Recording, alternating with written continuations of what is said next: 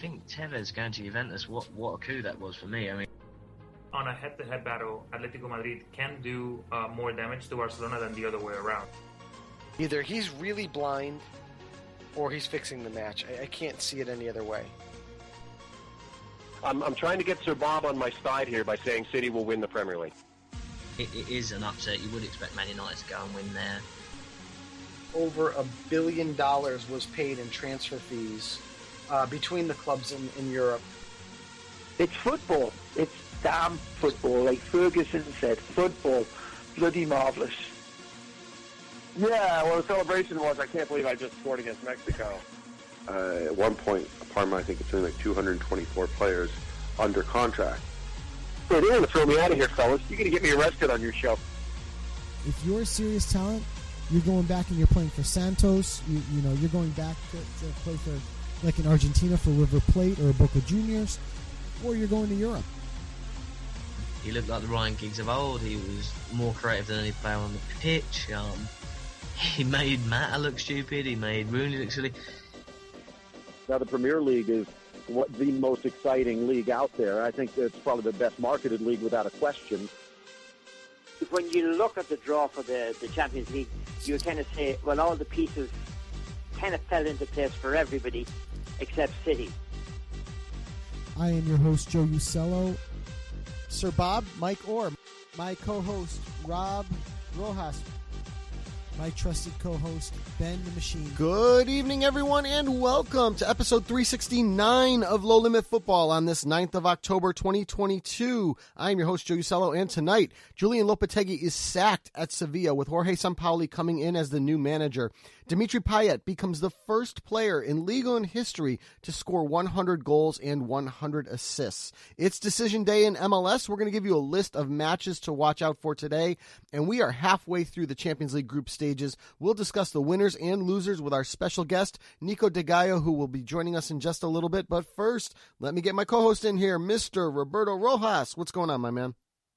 Doing well, Joe. Doing well. Obviously, you know, it's very interesting to really go into, like I said, you know, kind of in World Cup mood. You know, we're getting our shows out of the way. We're obviously very excited to release all 32 basically episodes to the listening public, and I've been enjoying it. But also, you know, there's been club football to see, and obviously, like you mentioned in MLS, it's decision day, so we're getting right into the nitty gritty of the MLS Cup playoffs, and that's always a fun thing to always look on. Yeah, usually the team that wins the Supporters Shield isn't necessarily the team that wins MLS Cup. We'll see if LAFC can become that team and do that. I think the last time that happened was Toronto FC was able to pull that feat off.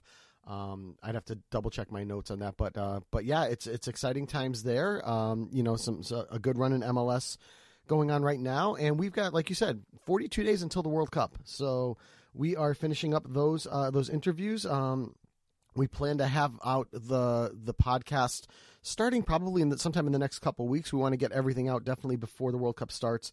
And they're going to be roughly hour-long podcasts, so you're going to need to have some time to digest them, and so, you know, we'll get those out to you soon, and looking forward to it as we head into a winter, which is never a fun time, but certainly a warm lining to this winter, I think, is the best way to describe it, with the World Cup in Qatar coming up. So let's jump right into it, man. We've got a pretty full show, and it is my turn to give you a trivia question. So if you're ready, go for it. All right. So Lionel Messi this week scored a goal against the 40th different club in Champions League. Can you give me? I'm going to go with it this way. I can ask this question two ways.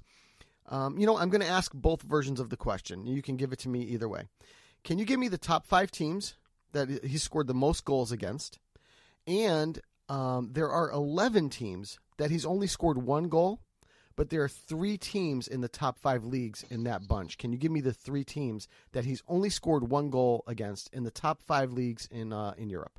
Okay. I think I want a top 5, and then I want 3 names at the end of the top of it. So you got to give me 8 teams. Sounds good. All right. We'll give you the answer to that question at the end of the show. Let's get into opening thoughts. And opening thoughts is the new FIFA rankings were released this week. You know, and When the draw came out for the World Cup, for the 2022 World Cup, we always like to look at the groups and say, okay, this is the group of death, that is the group of death. I know some of us have said Group G with Brazil, Serbia, Switzerland, Cameroon.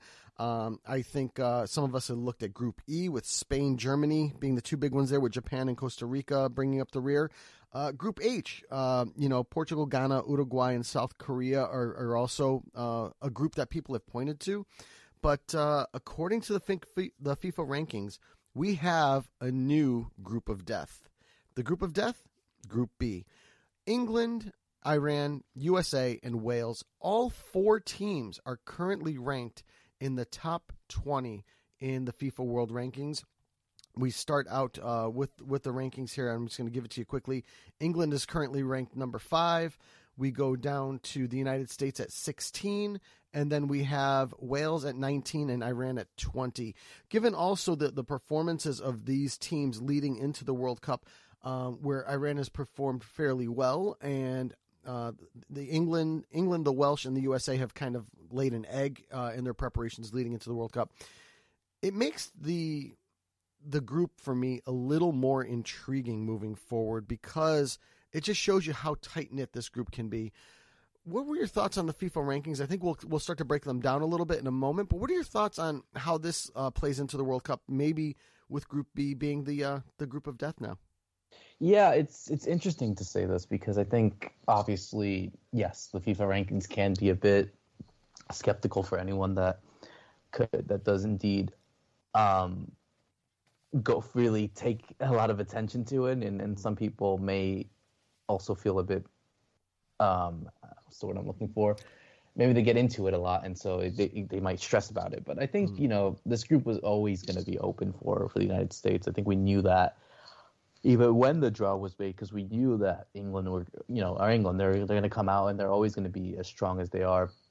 Wales obviously is a side with a lot of talented players, and Iran is that wild card really. So I think the group was open, and maybe even a group of death at the time when the draw was announced. But now I think with these FIFA rankings, I mean, yeah, you kind of have to say that with the 4 teams in the top 20, you gotta include them in that. So I just hope that maybe, and I think the players are smart enough from all 4 countries that they won't put that into consideration about either being more nervous or more confident or anything along those lines, because I think these teams are out there with the same objective to go win and to perform well at the World Cup, and I think that should be the way to go moving forward. Yeah. Top 5 right now in the FIFA World Rankings: Brazil number 1, Belgium number 2, Argentina number 3, France number 4, England number 5. Do they have it right?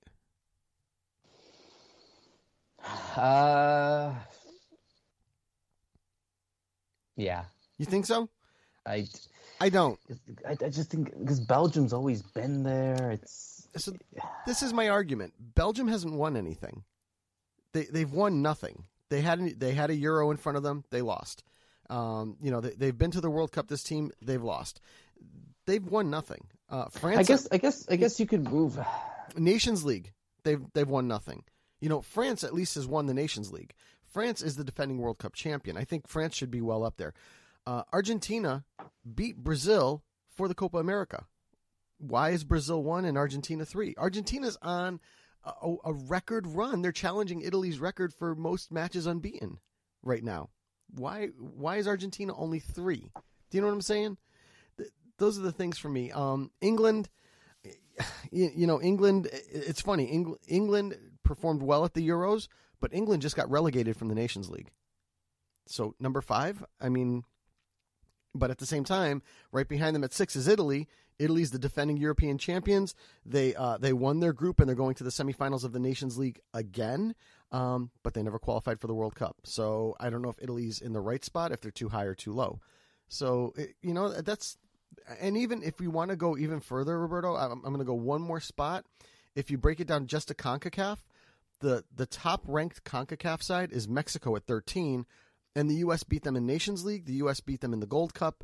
The U.S. beat them in World Cup qualifying in this last round. So, how is Mexico ranked ahead of the U.S., especially this Mexican side where many would say this is certainly a down team, don't you think? Yeah, I agree. again, like I said, these world rankings, they can be they could be a bit of a smokescreen sometimes. They could indeed make a team better than they are or worse than they are as well. So that's the thing about it. I don't know if I should really take it into consideration. Yeah. As much as it should. Last point I'm going to make. In the top 20 of the World FIFA rankings, 2 teams will not be at the World Cup. Italy, ranked number 6, and Colombia at number 17. With that in mind, do you think the idea of expanding to 48 teams coming up for the 2026 World Cup is a good idea? Because you probably will get these 2 teams in, plus maybe a few others, maybe Peru at 23 or Sweden at 25. Even I start to think about Norway, which I'm looking for them right now on the rankings, 42nd with Erling Haaland, maybe gets his opportunity. Do you think that expanding to this size of a World Cup in 2026 is good at this point because there's so much quality throughout the world because the game has developed as we've gone along the way?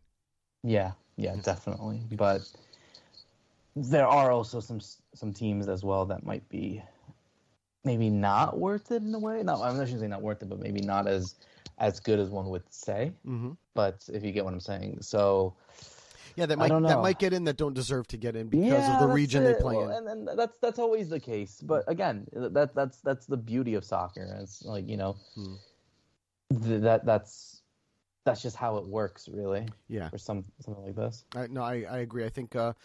I think having that opportunity for some of those teams, where they've, let's say they're on the rise, right? I mean, I don't think the U.S. goes on their run of World Cups unless they have the success in '90. Where they traveled, they made it to the World Cup in Italy.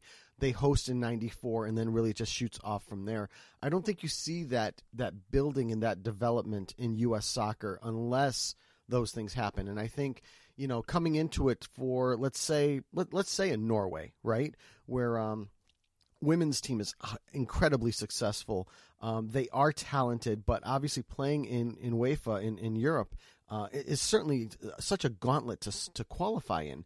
That I think that a team like that, or a nation like that, can really go to that next level if they get an opportunity. So I think that's where some of the 30 to 50 ranked teams in this ranking will probably get that kind of look in 2026, and it might actually spur even bigger growth in the game moving forward because the eyeballs will be on those teams, the eyeballs will be on those talents, and certainly it'll expand from there. That's at least my opinion. What are your thoughts on that?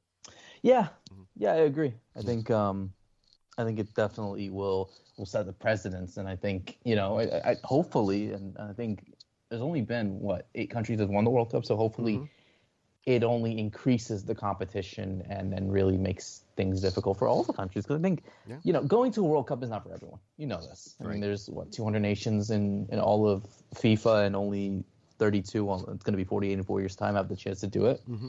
That's it's an honor. Yeah. And Joe, you know this, given the fact that we've seen our countries qualify to World Cups and not qualified for World Cups, so we know how difficult it can be. Absolutely. For me, I'm excited because I've always got a soft spot for African football, and I think not having teams like Egypt at the World Cup, not having teams like Nigeria at the World Cup or the Ivory Coast at the World Cup this year, I think those teams getting bigger opportunities, I think will do wonders for expanding the game.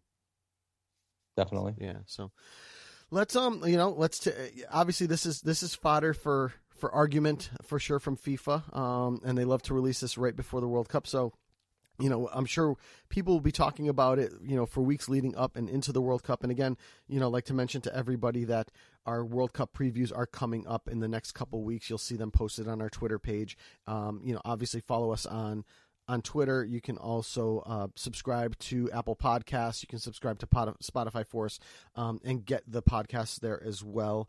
As they come out, you'll see them pop up.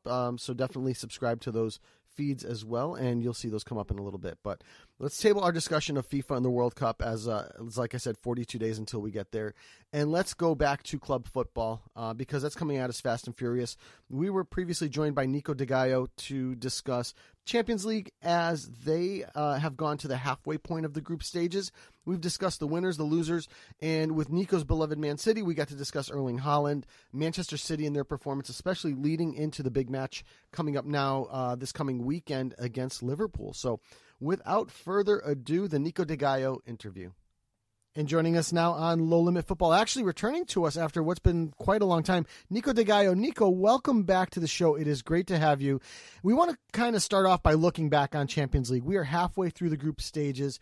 There have been some ups, there have been some downs, some stars and some duds. What are your take as to the big upside, the teams that have impressed you the most, or the players that have impressed you the most, and the ones that have been most disappointing to you so far after 3 rounds of match play?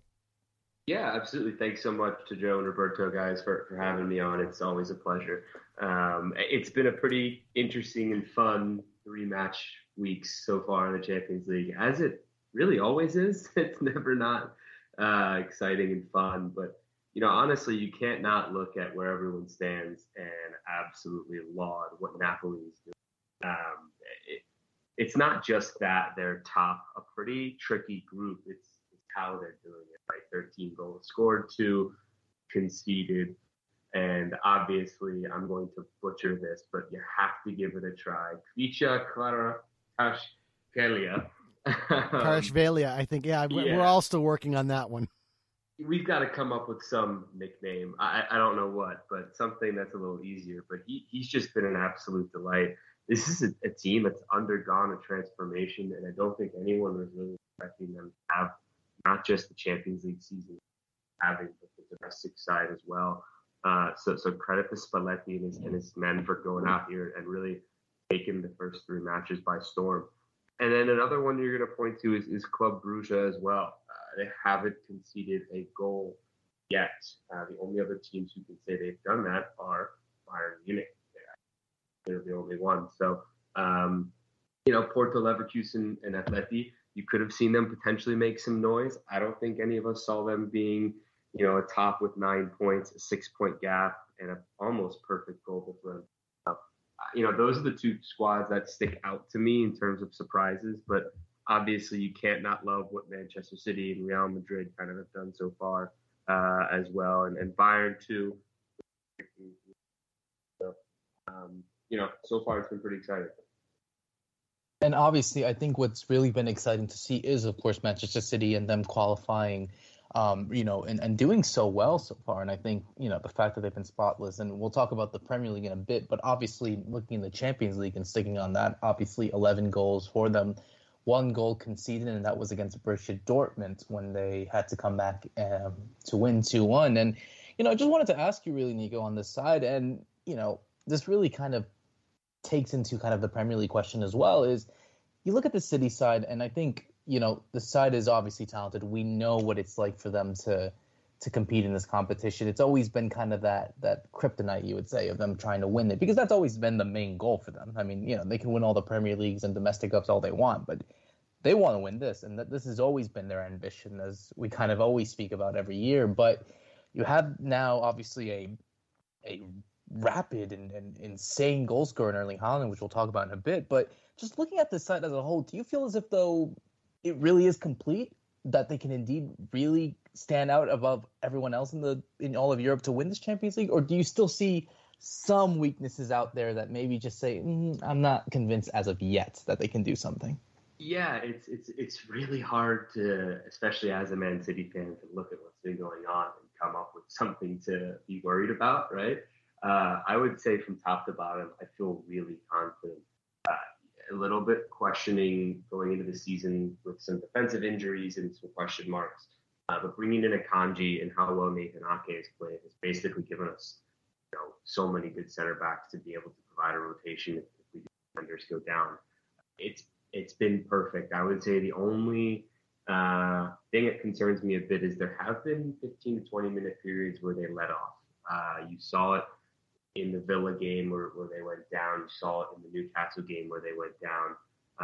And you obviously saw it towards the end of the Manchester derby where they kind of let the foot off the gas.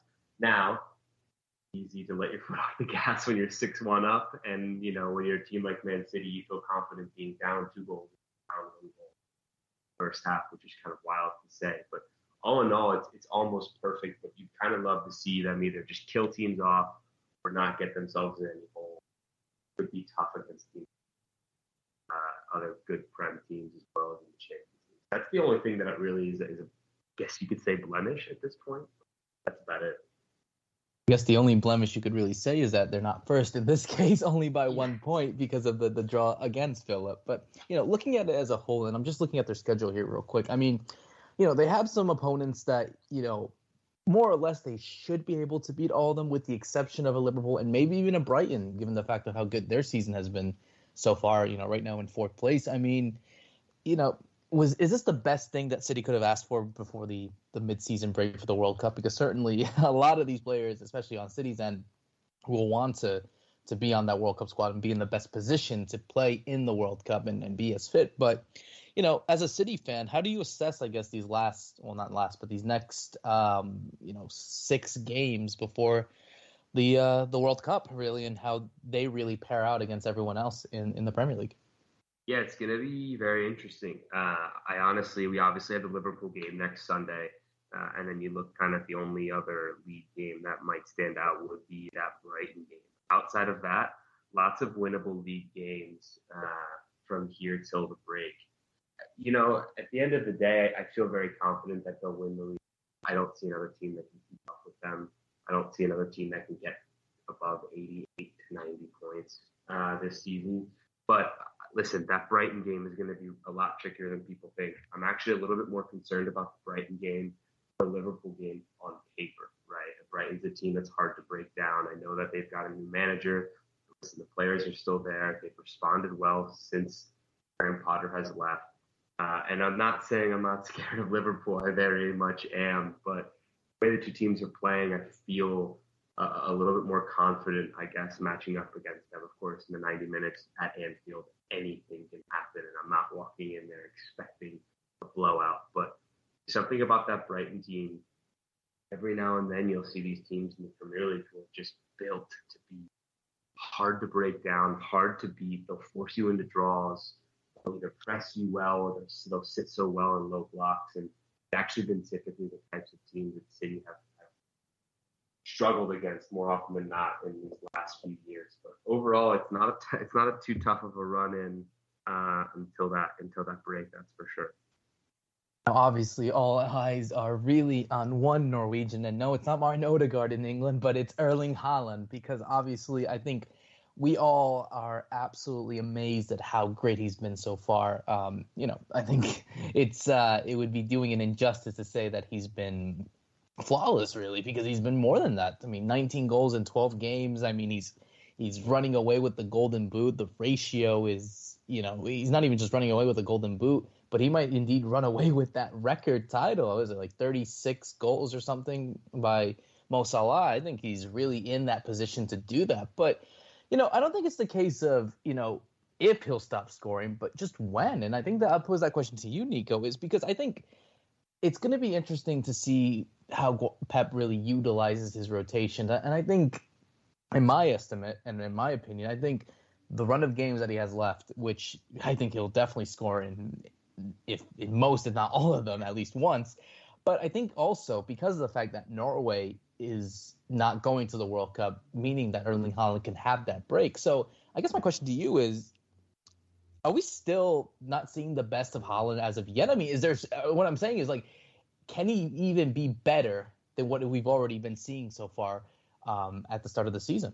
That's such an interesting question, because we're just in uncharted waters right now. We don't know how far this rocket ship can go, right? And like you said, he'll have a month off while most of the other players in the Premier League, at least a lot of the marquee players, won't, right? They're going to be grinding through matches, potentially picking up injuries, which obviously no one wants.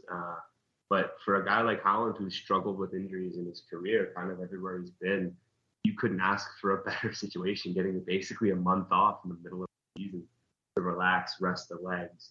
And if, God forbid, he does pick up any injuries or knocks over the next coming month or month and a half before this World Cup, he'll have that time to recover right before kind of what will be a crazy run of fixtures. So But in terms of can he get better, I guess, yeah. I don't, it's kind of funny. I mean, I guess the only thing really is I saw a stat saying that, if he has the best season by a player in Europe ever, and that was from Messi when he scored 70 odd goals in a season. Yeah. I think that's kind of the main thing. Is forget the Golden Boot, forget all those records. I think honestly, and Joe, I'd like you to dive into this. Yeah.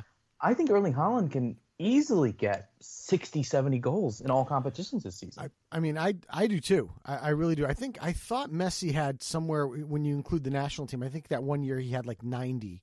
Yeah, 91 in 2012 in the whole year alone. I don't know how many Haaland's had in this year, but if you look at a season, it's 73. Yeah. And that was in the 2011-12 season. But I think Haaland has a really good shot of breaking that because he's been good so far. Well, he's also got the right pieces around him. He's got guys like Kevin De Bruyne that can feed him the ball in spots, but the man is also fast enough and quick enough of foot to create his own goals. I mean, he does both things, and really, when you look at Manchester City over the past couple of years, this was the piece they were missing, the big true number 9. And now that they go get it, and a guy like Erling Haaland, there's almost no stopping them. I'm going to throw it back to you, Nico, because that's the way I see it. And I think you make a great point too, that if, God forbid he picks up some kind of knock here in the next 3 or 4 weeks, I don't think it hurts City's chances of moving through the Champions League, but it would give him time to heal over that break for the World Cup and come back even stronger than ever, right? Yeah, it's at the end of the day, when you play for a club like Man City, you play a club like Liverpool, you're going to be playing 50 to 60 games. That's just a ridiculous number. Luckily, I think City's really kind of stressed and had an importance on adding depth in key areas, right? Mm-hmm. But you're going to have to rotate him out. You're going to have to rest him. And I think I'd be very nervous if he had to play in this World Cup because of the fact that he can't be rested from now until kind of the end of the season. And you don't want to sit the guy out. I mean, he's a walking goal machine. Put it in perspective what he's doing right now. Last year in the Premier League, Kevin De Bruyne led Man City in goals at 15. That's a full season, folks. Erling Haaland, through 8 matches, currently has 14 goals. So, this guy is you almost have to play him every game. Obviously, City won't, and they can't. But having that month is just going to be incredible for him. There's going to be 3 games in 7 days very often from the months of January to May. So it's going to be interesting to see exactly where he stands before the break and what he can do after. Obviously, to everyone in the league, I hope everyone stays healthy. But I think from a neutral, unbiased perspective, we all hope Erling Haaland can stay healthy so we can see where this is. And I guess another follow-up, and I think this really pertains to another player that I think is in a really interesting situation. And, I think with someone like Julian Alvarez, obviously, who came in from City and obviously had, I think, a lot of, a big chip on his shoulder because of what he was able to perform in Argentina. I think from what I've been able to see, for someone that's considered an understudy to Haaland, getting 4 goals and 10 appearances and a couple of assists, I think is pretty good to say the least, especially when it's easy, I think, when you can say that on the City side. But I'm curious to see what you think of in Alvarez's situation and really just, his understanding of being that kind of understudy to Haaland. And, they could play together. I mean, we've seen that in the Champions League. We also saw that sometimes in the Premier League. So I just want your thoughts on where this leaves someone like Julian Alvarez, who basically is his understudy, but could also not be as well. Yeah, and I know, Roberto, you and I have talked about Julian Alvarez a lot together. And you were always telling me, hey, this guy's going to be a real stud for you guys. And you were sending me all these clips, and that was just, they kept getting me more and more hyped over this guy. But somehow, being in the shadows of all these headlines about Man City, somehow Alvarez has exceeded my expectations. He doesn't look like a young kid who just moved from Argentina to the Premier League. And it's just, he's not wide-eyed. He doesn't look overwhelmed. He looks ready for the moment. Maybe it's nice that Haaland's taking a lot of the shine and allows him to operate a little bit under the radar. If you have so many star players around you, you're not going to have the attention on the field as much from opposing players. But my God, is this kid going to be incredible? You could see why City rejected every possible loan offer when he came over, because they want him in this lineup. They want to play him as much as possible. It's really interesting to see. how he blossoms both as a lone striker when Haaland isn't in the 11, or even as a wider player, or even up top with Haaland in case that does happen, which it just proves to show how many players Pep and City kind of board can bring in that can be so versatile and really complement the rest of the squad. I can't stress enough how just easy he's kind of flown in there. You just don't see that often. It's kind of been really, really impressive from his standpoint. So they've got a guy, that's for sure. So, Nico, I want to circle back around to the Champions League to close things out here. We talked about Erling Haaland and his success. I think he's doubled up Harry Kane in the goal-scoring race in England. He's currently ahead of Leroy Sané and a few others in the goal-scoring race for the Champions League as well. Odds are he's going to probably finish with plenty of golden boots to spare. But I want to go back and look at some of the disappointments so far. And, just looking through the standings and the performances, the teams that come to mind for me right now are Atletico Madrid, currently sitting dead last in Group B. They've only scored 2 goals, lost this week to Club Brugge 2-0, which, I know Club Brugge has been on an incredible start. They haven't conceded a goal yet. They're kind of a disappointment to me. I want to look at Sevilla, who just fired Julian Lopetegui and brought on Jorge Sampaoli. We'll see what happens there because Sampaoli is literally Bielsa Jr. when it comes down to it. So that's interesting. Juve have been lackluster both on the Champions League and in the and in league as well. With their performance over Maccabi this week, there were moments where you looked like Juve might actually give this up at home, and the draw between PSG and Benfica really is bad for Juve in terms of being able to overtake Benfica in the next round of matches coming up when they do the return legs. I want to include AC Milan and Barcelona in that group as well, but I'm just not prepared to do that as yet. So let's look at the three. Atleti, we talked about Juve, and we talked about Sevilla. Who of the three have been most disappointing to you so far in this Champions League? Listen, Sevilla, obviously, again, Man City fan here. I'm seeing them play a lot within the City is in.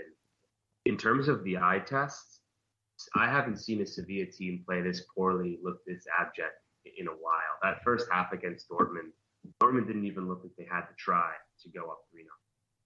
It was, you could tell Lopetegui, but potentially, it was already set in stone, but I'm shocked he came out in that second half.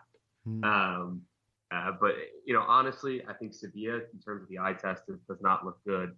And they look like to be, in my opinion, in the most trouble in terms of mathematical perspective. 5 points back of having to qualify. 2 teams that are just much better than you. In terms of Juve, they haven't looked very good on the eye test either, but they have the quality to beat teams, right? A little bit kind of a chaotic situation with Allegri. Doesn't seem like he's the right guy. Can't get rid of him. So it's kind of, they're going to have to figure it out. I think that they can do it, but that Benfica team, not one to overlook. And it's a really tough place to play, as we saw against PSG. But I'm going to round out with Atletico Madrid. I think Atleti will be more. When you look at the math in this group, they are tied on points with Porto and Leverkusen, only behind because they scored less goals. Goal differential for Leverkusen. So, one game could put them right back into the driver's seat, and it looks like they've got a little bit more with. So, if I'm a Sevilla fan, if I'm a Juve fan, I would be greatly concerned about the prospects of what's ahead. Atleti, I think they. Yeah, that's kind of where I'm sitting right now myself with the Juve part. I was going to throw Barcelona in there, but I'm not entirely prepared to yet. Obviously, some real tough luck, maybe some dodgy VAR decisions against Inter this week. But, Barca have been very, very tough all the way through so far, winning their first match against Victoria Pilsen 5-1. They've shown that they can score. They've got Robert Lewandowski there. Would you put Barcelona in that group with Atleti, with Sevilla, with Juventus, or do you think that they're kind of a step ahead and can still have a good shot at advancing in this group? It's tough because I like Barcelona's quality. I think that they're a great team. It was always going to be one of these 3 teams, Inter, Bayern, and Barca. That was going to be the odd man out, right? Mm-hmm. And it's never going to be easy when you're in that position. a little bit of that group of death idea. So it's going to be really interesting to see what they can do to try to turn it around. It's going to have to play Inter. You're going to have to play Bayern at the tail end of this schedule. I think they can do it, but having that 3-point goal is going to be tough. They're going to need wins. Aren't easy wins out. So it'll be very interesting to see. I've been they've outperformed my expectations even after they signed Lewandowski. I didn't really buy into clicking perfectly. Obviously, Xavi's had a lot of question marks. So it was a little bit questionable, but hey, they've been playing a lot better than I thought. It's just going to come down to, can they come up with the big wins, especially against Inter and Bayern. No doubt about it. No doubt. Nico, thank you again for joining us. Next time we have to definitely get together much sooner than this. All the best to you, and we look forward to having you back soon, my friend. Absolutely, guys. Thanks so much. It's always a pleasure. Appreciate it. And special thanks again for Nico DeGallo for joining us on the show. Roberto, we have got a full day and full week of matches to go over, some really, really big ones too. So I'm going to start out. Normally, we're recording this on a Sunday, and I normally don't give you matches for the day. But because it is decision day in MLS, we're going to start out with today's matches. We've got a few teams trying to fight their way into the playoffs, so we're going to give you strictly those matches in the East in MLS. DC United and Cincinnati, with Cincinnati have a playoff spot on the line. Inter Miami and Montreal, Inter Miami also playing for a spot, and Orlando and Columbus, both teams trying to get into the playoffs. Those matches will be at 2:30 p.m. And then at 5 o'clock, we have Minnesota Vancouver and RSL Portland. All four of those teams are fighting for spots, so those are going to be some big matches at 5 p.m. today. Definitely keep an eye out for MLS Decision Day, and then the MLS playoffs, which will be starting later this week. Check your local listings for those matches, as they have not been determined yet. Then on Tuesday, we go back to the Champions League. PSG Benfica at 3 p.m., coming off the 1-1 draw between the two of them. And on Wednesday, Barcelona Inter at 3 p.m. after a controversial match at the San Siro in leg one of that matchup. That is going to be Wednesday at 3 p.m. Thursday, Man United, Omonia, the Cypriot team, at 3 p.m. Omonia actually gave them a little bit of a run in a 3-2 match earlier this week. Then we go to Saturday in the Turin Derby, Torino Juventus in Serie A, 12 p.m. Then Sunday, probably want to put a helmet on for this one. We'll start out the day with just El Clasico, Real Madrid, Barcelona at 10:15 a.m. Then we go to England for Liverpool, Man City at 11:30 a.m.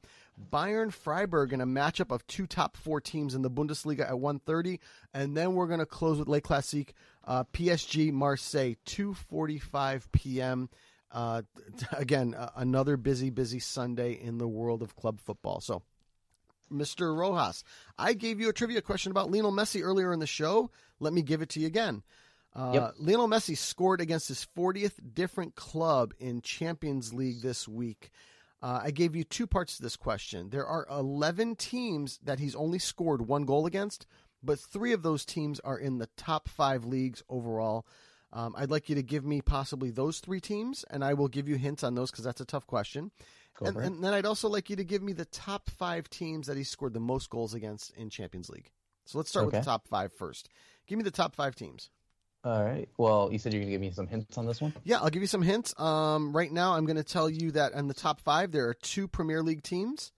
There's a German team, an Italian team, and a Scottish team? Yes. So that's not top 5.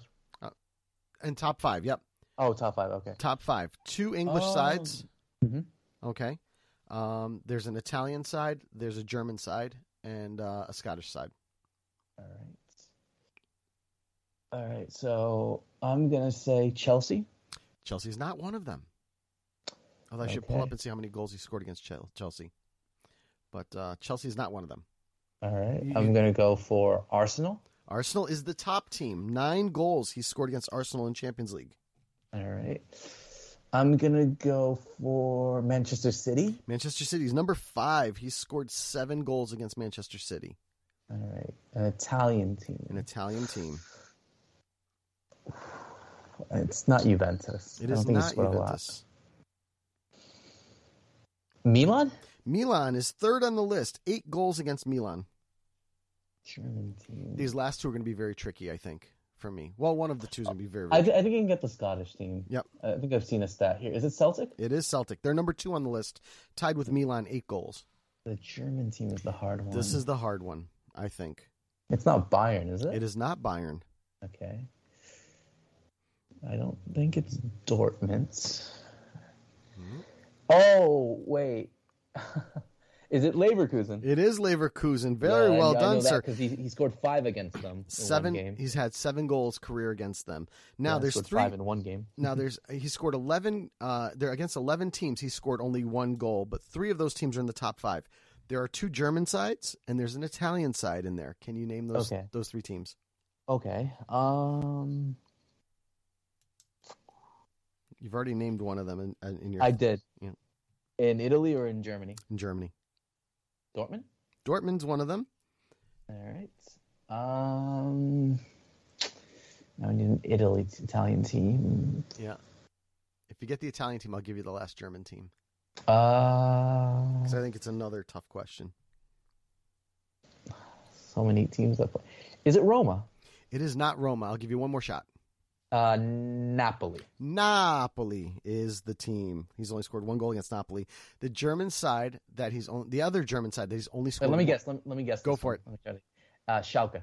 No. Okay, and then I give up. Borussia Mönchengladbach. Okay. Yeah, only 1 goal against Gladbach. So, top 5 teams that he's scored against of the 40. City. Manchester City is number 5 at 7 goals. Bayer Leverkusen, 7 goals as well. Milan, 3rd place, 8 goals. Celtic second place, tied with Celtic for 8 goals as well. And the number 1 team that he loves scoring against is Arsenal, 9 goals. And the 3 teams in the top 5 leagues that he's only managed 1 goal against: Borussia Dortmund, Borussia Mönchengladbach, and Napoli. That's your trivia answer. So, without anything left on the plan, my friend, let me hit the closing music. Let's do it. All right, here we go. So, for episode 369 of Low Limit Football, special thanks again to Nico DeGallo for joining us on the show. We're going to take next week off as we wrap up our World Cup podcast recordings, and we'll be releasing those to you in a couple weeks. However, you do have Champions League coming up, Europa League, Conference League. You have MLS playoffs coming up as well. Check your local listings for all the matches that you'll catch over the next couple of weeks. So, for episode 369 of Low Limit Football, I'm Joe Usello. I'm Roberto Rojas. Thanks for listening, everyone, and good night.